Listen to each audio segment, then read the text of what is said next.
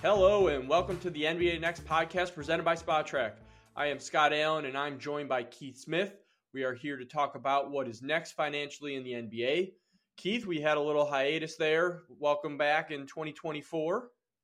Yeah, absolutely. It's it was good to do a little bit of family time, and I know you were doing a little bit of traveling. I stayed put, but still, it's just a million things going on those weeks, and the kids are out of school, and it's just madness. Everything's all out of routine. So I am very happy to be settling back in and hopefully getting back into the regular routine.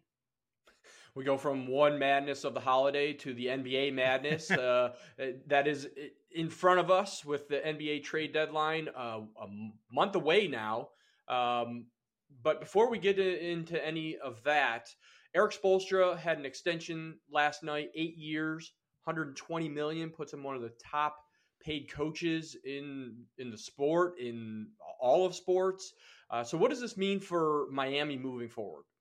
Yeah, it definitely sets up that he's not going anywhere anytime soon now. So that is really, I think, important for the Heat and for Erik Spoelstra. He was reportedly in the final year of his contract. And clearly, if he had become a coaching free agent, you would have had several other teams, probably somewhere in the range of 10 to 15, that would have at least had exploratory conversation, if not more than that, to say, hey, what would it take to get you here? I also wonder the length of this.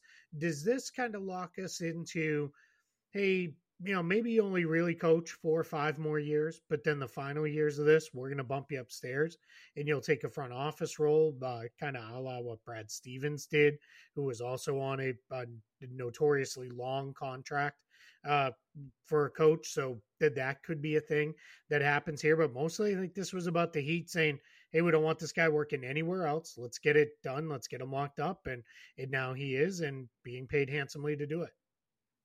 Yeah, it's a win for Miami. It's a win for Spoelstra. I mean, that, quote unquote Heat culture, he fits it. And, the Heat are in it every year, whether they're, the 5th, 6th seed or they're at the top of the standings, they're always that team to watch out for. And it's good to see that, going from video film cutting and all the way to where he is now, it's a great story. So I'm glad that he is getting his due. We did not get to talk about the OG Anunoby New York Knicks trade. So, and I know it's a few weeks out from it. So instead of going through the specifics of the trade, it's more of, a trade recap. Now that we're 3 or 4 weeks from that trade, I guess it's only 2 weeks at this point.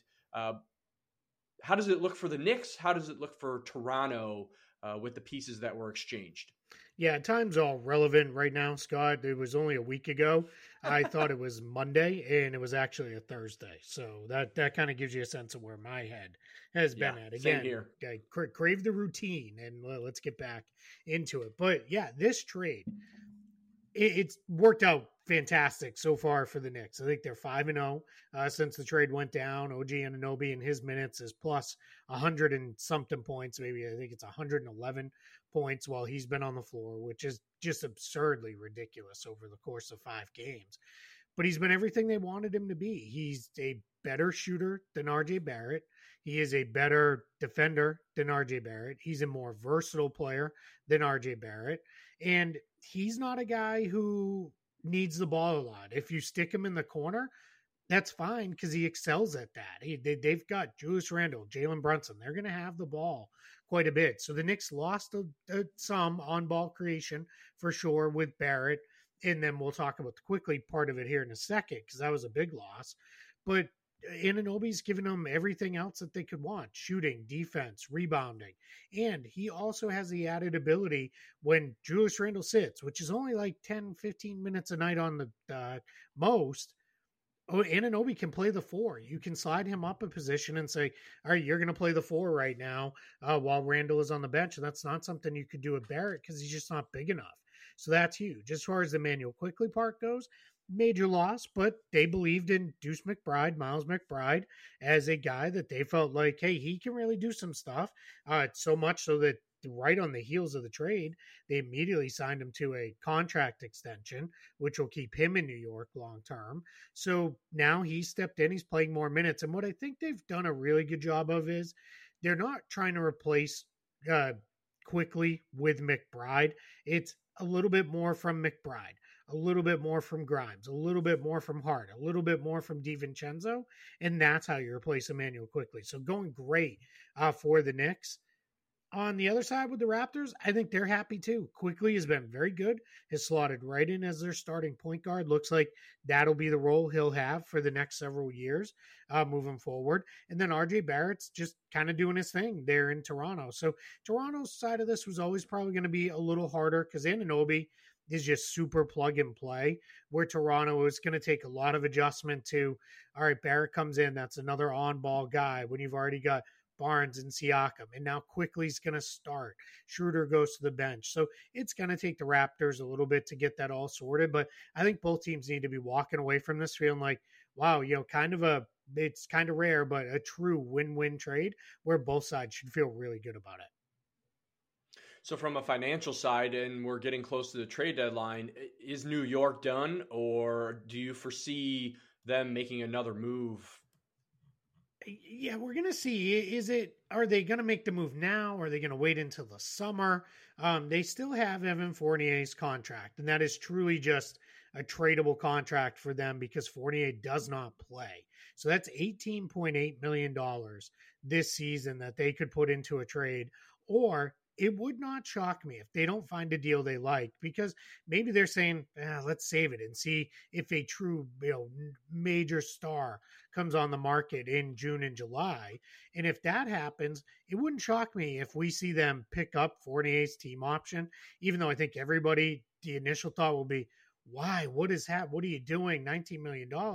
They're not going to have cap space no matter what, because they're going to re-sign Anunoby. You've got Brunson. You've got Randall. You've got Josh Hart.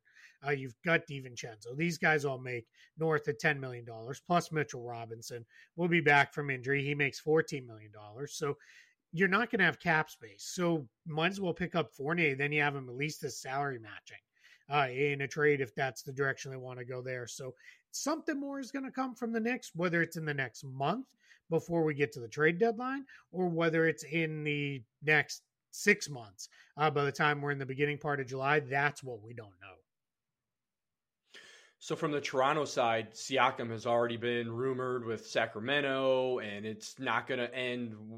That's not going to be the last team that a rumor comes with Siakam. So from the Toronto standpoint, do you foresee Siakam is going to get moved? Do you think there's other moves that Toronto may do, pivoting off of acquiring Quickly and Barrett now? Yeah, I think we're closer to seeing Siakam get moved, just because I think we're in a spot with the Raptors where I think they're starting to recognize, all right, you know what, we're a half game, or I guess it's a full game now, out of the postseason picture, where we're 11th in a 10-team postseason race, tied with the Hawks. Everybody below them is basically done, the Hornets, the Wizards, and Pistons.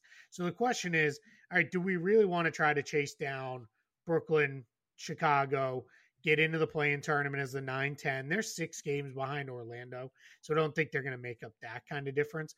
But do we want to chase down those teams to be a play-in tournament team? And then in the first round, you're going to get Boston or Milwaukee or somebody like that, and we probably don't have a whole lot of a chance against them. So I think what starts to happen in that situation, if you're Toronto, is, all right, well, what are we doing with Siakam long term? Is he going to leave? Because if he's leaving, there's no reason to keep him. And if you're not going to re-sign him, then you might as well trade him and get something for him so you don't lose. It doesn't mean you got to take whatever you're offered. You still make a good deal, because it could stretch into being a sign and trade in the summer if that's where it needed to go to. But I think it's pretty clear they're building around Barnes and Quickly now. Those are going to be their 2 guys. Barrett to a slightly lesser extent, but he's obviously going to be a big part of things there too in Toronto. So I think these are our building blocks, and we're probably going to be moving on from Siakam. We'll see what happens with a guy like Gary Trent Jr. They've also got some decently sized expiring contracts in Otto Porter Jr. and Thad Young. So we'll see what it looks like in Toronto, but I don't think they're done. With teams, as we get closer to the trade deadline, I want to focus on the top 3 teams of the East and top 3 of the West. I know you're working on a trade deadline primer and who has what and who may move and that kind of stuff. But I just want to focus on the top 3 today of each East and West. So in the East, you have Boston, Milwaukee, and Philadelphia. Let's start with Boston. What does Boston need to do in order to really solidify outside of what they've already done, maybe from a depth standpoint, or maybe there's a hole that you feel that they need to fill that they may try to target a trade deadline? Yeah, they're looking for a big wing, and that comes direct from Brad Stevens. He said that on the record the other day. So yeah, we will take him at his word on that and say, all right, they're looking for a big wing. The challenge is they have very little to offer as far as matching salary and trade.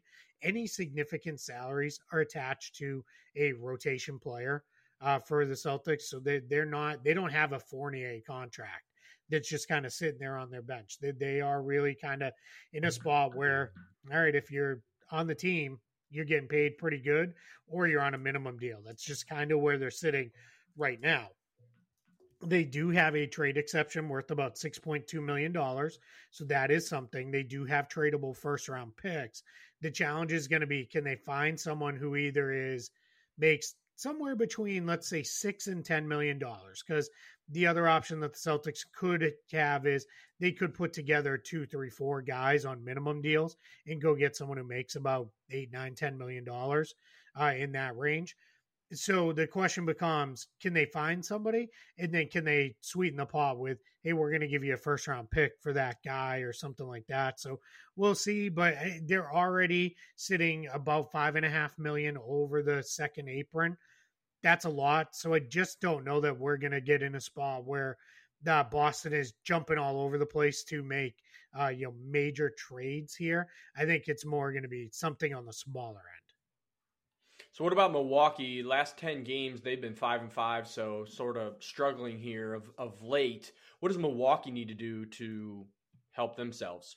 Yeah, you can cut and paste everything I said about Boston because they're basically in the exact same spot, except they don't have a trade exception and they don't have a lot of first round picks that they can trade. So they're just in a weird place right now. Again, super expensive roster. Any significant salaries are attached to key rotation players. Maybe you could see them say, all right, Pat Connaughton, $9.4 million. They could upgrade that spot. Maybe he could be traded.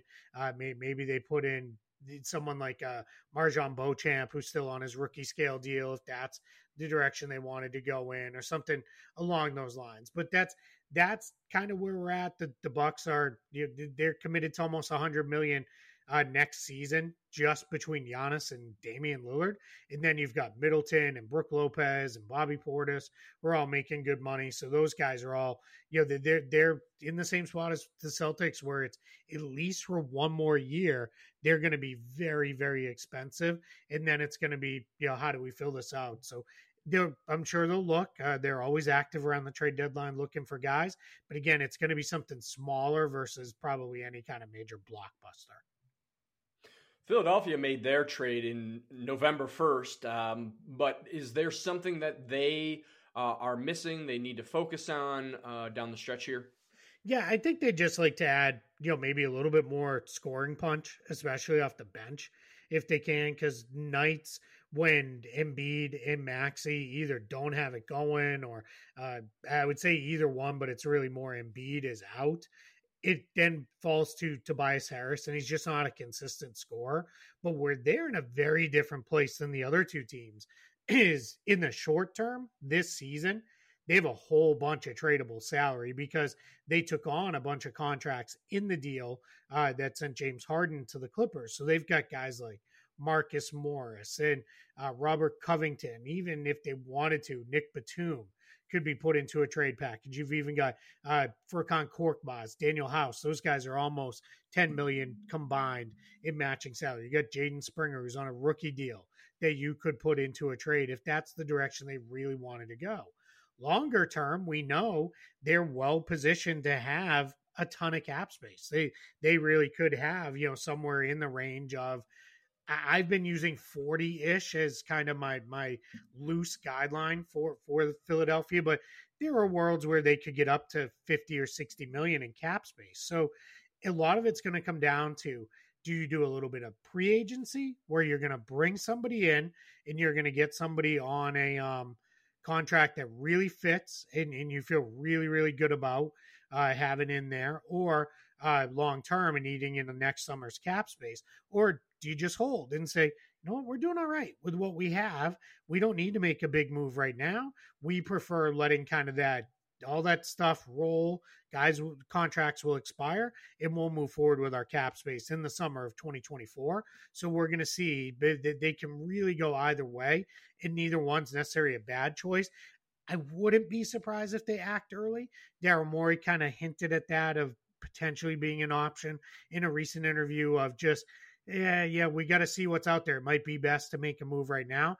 The question is going to be who comes on the market that really makes sense for them, because guys like Zach LaVine and Pascal Siakam, I don't think that's where they want to necessarily spend, all their money moving forward. Flipping to the West, Minnesota Timberwolves are number one. They have quite a bit of money locked up into the future. So my guess is, tell me if I'm wrong, Mike Conley is probably the one that gets moved off this roster as an upgrade at this trade deadline.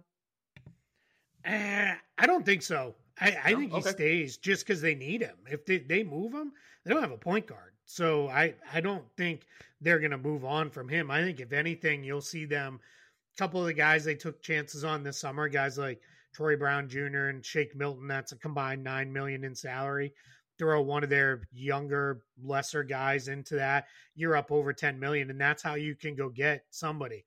Conley's just hugely important to them. Now, they do have $165.6 million locked up in 5 players for next season.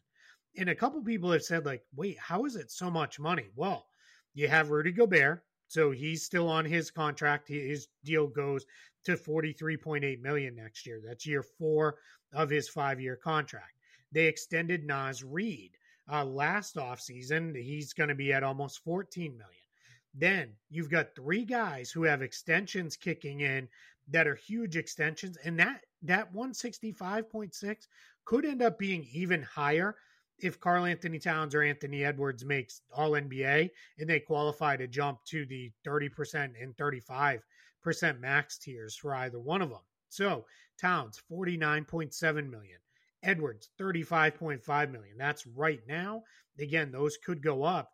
And then you have Jaden McDaniels, who's going from $3.9 million to $22.6 million next year. Now, we talked about Conley. You're right. If they're going to make any kind of major, massive move, it would probably have to be Conley, because all those guys who are extension, they're sitting out there, they're not going to be guys they're going to move. They're probably not moving Gobert. I just don't think they're going to make that kind of major swing, especially not where it's, hey, let's add somebody else who's at $25 to $30 million onto this payroll and be approaching $200 million for 6 players. I think what's more likely is they make a smaller move. Again, Brown, Milton, maybe Wendell Moore Jr., a former first-round pick who hasn't really played very much in his first couple of years. Those are the guys you could maybe put together, go get yourself a nice rotation piece. And then when Conley's contract expires, if he still wants to play, because this is year 17 for Mike Conley. If Mike Conley says, I'm done, then the Wolves got to solve for the point guard spot. Otherwise, I think they could look at it and say, hey, we want to bring you back, but we're not bringing you back at $24 million. It'll be more like $10 million, but we might do 3 years at $10 million a piece or something like that. So Conley still gets paid, but he's not sitting there on any one giant number pushing their tax bill up. Because this is a franchise, I keep reminding people, just sold, but Alex Rodriguez and Mark Lowry, the bid they were leading to do the final portion, like the final payment to Glenn Taylor, they had to recruit a third party in there and had to get the third owner in there that's going to take a stake in the team just to get that over the finish line with Glenn Taylor. So that tells me they're probably not looking at having Warriors, Clippers, Celtics like tax bills anytime soon. Oklahoma City Thunder are second right now. They are deep. They are young. What do they need to do as we approach this deadline? Yeah, I still think they need to add one more guy, just like one more guy. Ideally, someone with some size that's like a 4-5 that could maybe start if they needed to put a bigger player alongside Chet Holmgren in the starting group, or somebody who could come off the bench and back him up or play with him in bench lineups and those kind of things. So that would be where I'd be looking to go if I was the Thunder. They obviously have the ability to go do it. They have Davis Bertans at $17 million. They've got a bunch of other contracts that are very tradable. Guys like Vasily Micic at $7.7 million, Alexei Pokashevsky at $5 million. You've got Trey Mann at $3.2 million. They can get well over $20 million in matching salary, almost really to $30 million in matching salary without touching a real rotation player in that mix, which is huge. And then we all know they've got 1 million draft picks. So if it's a team's like, well, those players aren't moving us. Well, what do you think about 2, 3, 4 first-round picks? Does that, do anything for you? And then all of a sudden you might see the trade wheels really start to move a little bit. But all that said, they may look at it and say, man, we're good. We're good to just kind of keep moving with what we got. But then that leads me to then this summer's probably the year when it's, hey, let's make the big deal this summer. And sometimes those big trades are much easier to make in the off season because I don't think we're going to see the Thunder go into a spot where it's, all right, we're going to have a ton of cap space and we're going to do that. Cause I think they're probably going to let, a couple contracts expire, but for the most part, they're going to be locked in. But the last thing I'll say with them, keep an eye on just timing wise. We're getting down to it's probably going to be this year or maybe next year that they make their big move because we're running out of time with these guys on the rookie scale contracts where they're going to be incredibly good values. Like Jalen Williams at $4.5 million this year, $4.8 million next year. That's vastly underpaid. Chet Holmgren already $10.4 million, $10.9 million underpaid. Those guys are going to get fairly paid here within the next couple of years on extensions. So that's going to be where you've got them. You've got Shai Gilgeous-Alexander, and that's going to be where the Thunder are probably going to rebalance a little bit into, all right, we're there. It's time to go add whoever those pieces are that push us over the top while we still can before we get super expensive. Denver Nuggets are third. What does the defending champions need to do to help them down the long stretch? Yeah, they are hard capped at the second apron. So they're about 4.7 million under it. So they've got enough wiggle room. They're challenged, much like Boston, Milwaukee, other teams. They don't have any salary that's just kind of sitting there that's not attached to a key rotation guy. Their guys are Jokic, 47.6, Jamal Murray, 33.8, Michael Porter Jr., 33.4, Aaron Gordon, 22.3, and Kentavious Caldwell-Pope, 14.7. That's their only double-digit salaries. Obviously, 5 starters. For my money, the best starting 5 in the game when they're all healthy and going. So what you're going to look at for the Nuggets is they're going to do anything. It's going to be a smaller move, probably using the same tactic I said of pile together a few contracts to go get somebody who makes $8-9 million.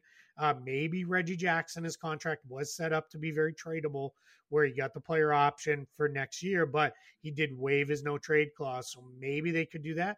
But he's been a key reserve for them. And given Jamal Murray's health issues over the years, that's probably something they want to hang on to. So I think it's probably going to be a pretty quiet deadline for the Nuggets.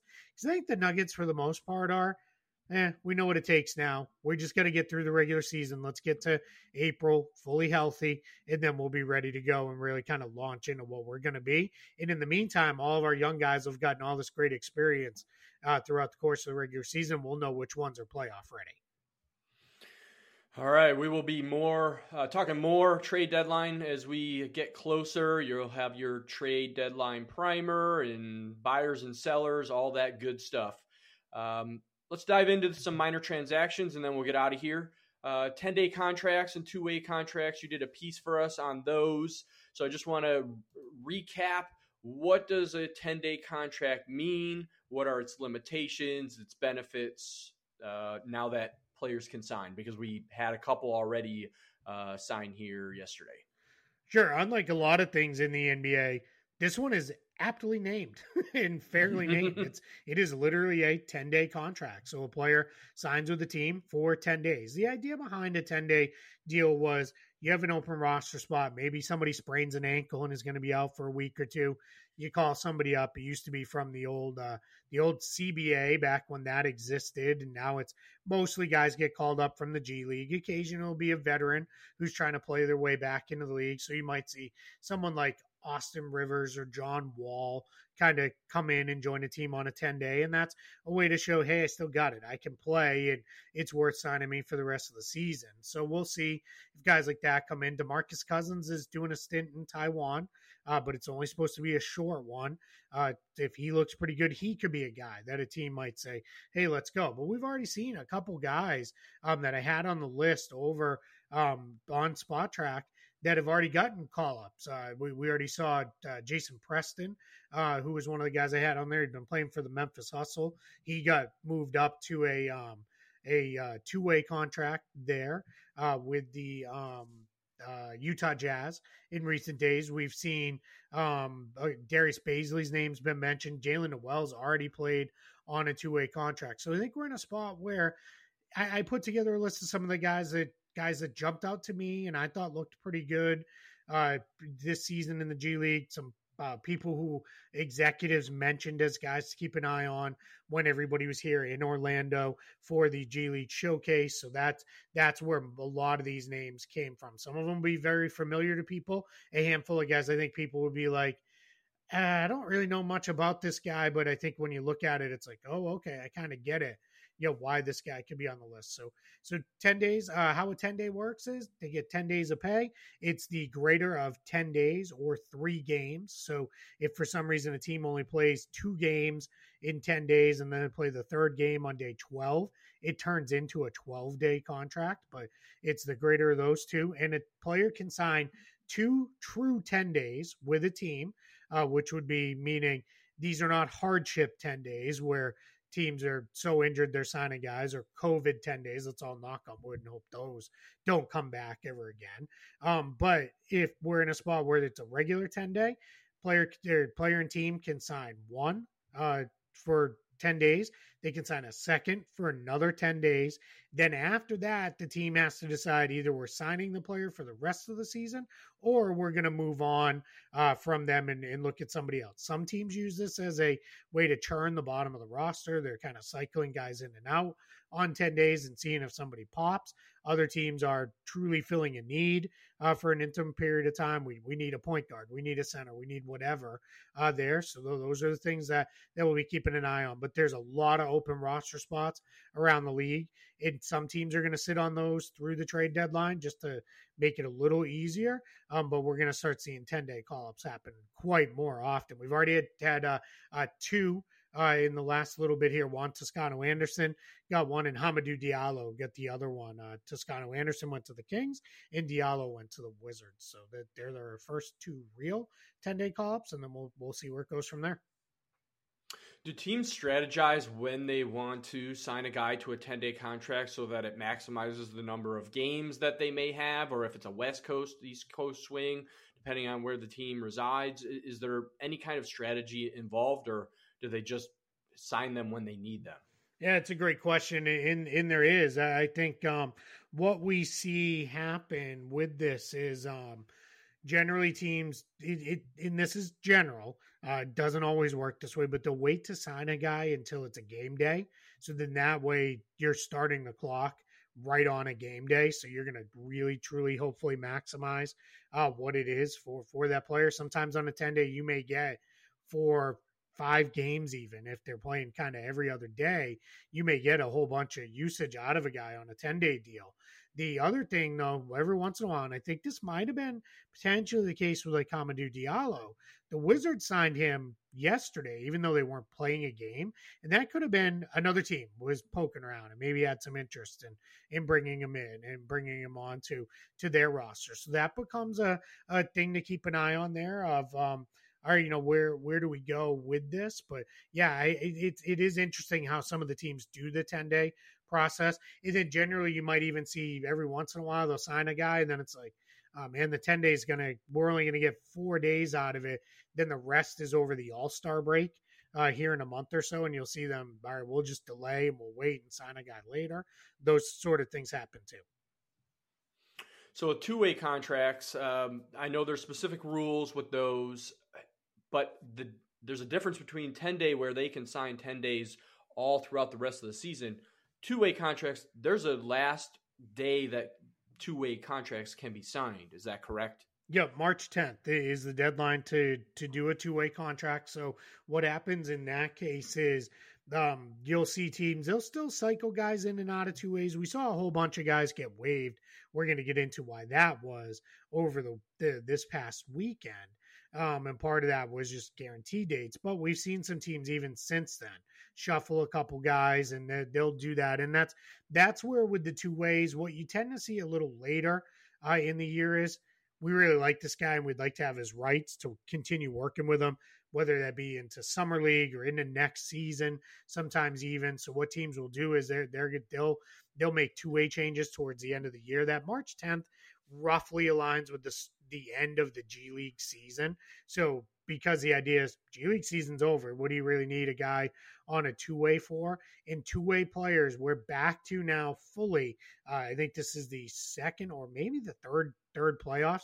Two-way players are not eligible for the playoffs. We had a couple years where two-way guys were eligible just because we had all the COVID stuff going on and all that. But we're back to two-way players are not eligible to play in the postseason. So we've got about 2 more months of two-way maneuvering that'll happen with teams. And sometimes that's even filled out of a necessity of, man, we're down 3 point guards right now. We really need somebody.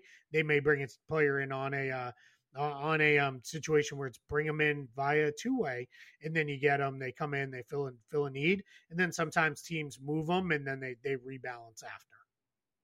Yeah, maybe it's recency bias, but I feel the two-way contract of waive a two-way, add a two-way has been increased this year. I'd have to go back and double check, but and like I said, maybe it's recency bias. But again, is there a strategy for which players teams decide to have a two-way, why to get rid of a two-way versus adding a new one or leaving a spot open?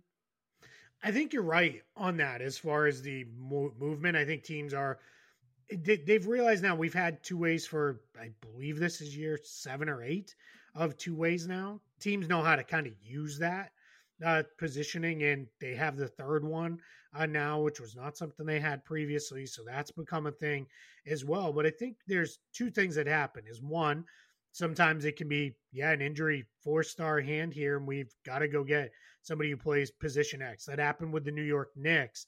They made a two-way move where it was, we got to get a center in here because we're down to, at that point, they had Isaiah Hartenstein and nobody. So they had signed Dimitrios Kapintsev, who was a guy who had played in their G League system, and it was bring him up. Then when Jericho Sims got healthy, they made the trade with Toronto. They got Precious Achiuwa, who's come in and is now really functioning as their backup 5. The Knicks said, hey, we don't need you on a two-way anymore. They moved him out, signed another player, and he's still with the Knicks organization in the G League.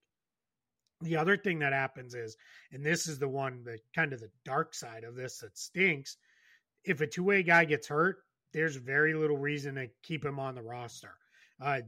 Your free agent rights are not so good for a two-way player that it's worth kind of keeping him on roster. Whereas like John Morant is out for the season now, the Grizzlies would never waive him because they clearly want him back next season. That even sometimes happens with guys on expiring contracts where they're injured, but their bird rights are so valuable, we want to keep them. Two-way players, that's not really how it works. So often we'll see a two-way guy gets injured, and then what ends up happening is they get cut and waived, and the team moves on to refill that two-way spot with another player. So those are kind of the strategies around it there a little bit. I've had people ask me, like, do they take in consideration at all what the actual G League team needs? The answer is not too much, because the G League team will go sign somebody or claim somebody out of the player pool if they really need a center or a point guard or something like that. They'll go find that player. But yeah, it's not too much that we're seeing a two-way contract be dictated by what the G League team needs. We track them as a zero cap hit on SpotTrack.com, but how do the two-way players actually get paid? Yeah, effectively how it works is they get a per game salary. They get paid at a rate. Generally, they get a guaranteed amount that is locked in. A lot of times that's 75,000 or so, maybe more for this season for some of the guys. But then what ends up happening is they get a prorated per game amount for every day they spend, every game they're up for the NBA. Even if they don't play, if they're up, they're going to get a little bit more money. And it works out to, if a guy maximizes his two-way games that they can be active for, which is about 50, what ends up happening is a lot of times we'll see that player will get their contract total between the G League pay and NBA play will end up being pretty close to a minimum contract, is where that lands out. And then what we just saw pass on Sunday was the contract guarantee guidelines. So anybody who's signed to a two-way contract now, their contract's fully guaranteed for the rest of the year. Even if you pick them up tomorrow, keep them for a month and then waive the guy, that player's going to get a full rest of the season guarantee, even on a two-way deal. All right. Anything else we need to know? Media dates for the NBA? Any players outside of Siakam that you're hearing that might get moved? Anything we should know before we close shop here? Yeah, I mean, the Levine stuff is still out there, so we're still kind of keeping an eye on that a little bit. We're still looking at the position where, let's see who else emerges. There's a thought of, guys will pick up. We're really getting into January 15th is the date that basically everybody who signed over the offseason can be traded. So what's going to happen there on January 15th is that anybody who can be traded is eligible now. For the most part, you still have a handful of guys with trade restrictions that can't go anywhere, whether it be because of when they signed an extension or the type of contract they signed or the offer sheets were matched, all sorts of stuff like that. But by the time we get to the 15th, we're pretty much there. If you could be traded by the trade deadline, you're eligible on the 15th. So that's kind of the last domino to fall to truly open trade season. But we're a month out. It's generally anywhere from 2 to 4 weeks out. Things start picking up. So you're going to start to hear rumors and the like and all that stuff bubbling here a little bit more over the next coming weeks. But it's usually within that 2-week window of the deadline. I know he's a football guy, but as Andrew Brandt loves to say on Twitter, deadline spur action. That's exactly what it is. It's some teams wait, until we're 2 weeks out, a week out, same day. Then it becomes, all right, this is our last chance. So let's do that. And that's also right now, it's every player. I need 2, 3, 4 first-round picks for every single player that's even remotely available. So what happens in that situation is teams are like, nope, not doing it, not giving you 4 first-round picks for this guy. Or a guy like Tyus Jones of the Wizards is known to be available, but it sounds like the Wizards are, and we need a couple first-round picks. Teams aren't going to give that. So what happens is they come down a little bit, other teams come up a little bit in what they're offering, and that's when deals start getting done. All right, as I've alluded to, you have a lot of pieces coming, buyers and sellers, trade deadline, primer. What else can we expect from you that you are working on? Yeah, I mean, you're on it there. We've got the primer that'll be out later this week. We had some weather delays. Unfortunately, both of us have been living through this crazy winter storm, and hopefully anybody who's listening made it through it okay, and you're all safe and minimal damage, if any, damage. But that'll come out later this week, the trade deadline primer. That's just kind of a quick glance look where you can look and see, all right, how far over the tax are they? Are they under the cap? There's a couple who are under the cap. What do they have to work with for draft picks? What about exceptions? It's just a quick guide to look at with that. And then, we'll have East buyers and sellers. That'll come out. West buyers and sellers. That'll come out on the heels of that of the Eastern Conference. And we'll just get into it. And then hopefully, fingers crossed, there'll be a whole bunch of trade analysis coming out. This year, we're gonna break down every trade, no matter how big or small it is. Some of them might be a few paragraphs long because it takes that little to explain, and other ones may be bigger, more expansive explanations with that. But it's going to be fun to get all into this. There is a sense that this could be a really busy trade deadline because there's a lot of teams who feel like they're in contention this year, and anytime you have that, and the addition of there's a few truly horrible teams. Mark Stein noted we've got 4 teams this year that are pushed, if things continue, that will have a negative 10 points or more scoring margin against them. That'll be the first time that's ever happened in the league. The most we've ever had before is 1 in a single season. So there are some truly horrific teams that have players to trade, and there's a whole bunch of buyers. So that should make for an active and fun trade deadline. All right. If you're looking to follow Keith Smith at Keith Smith NBA, Keith, we will talk next week. Thanks for everything. For Keith Smith, I am Scott Allen. Thanks for listening to the NBA Next podcast.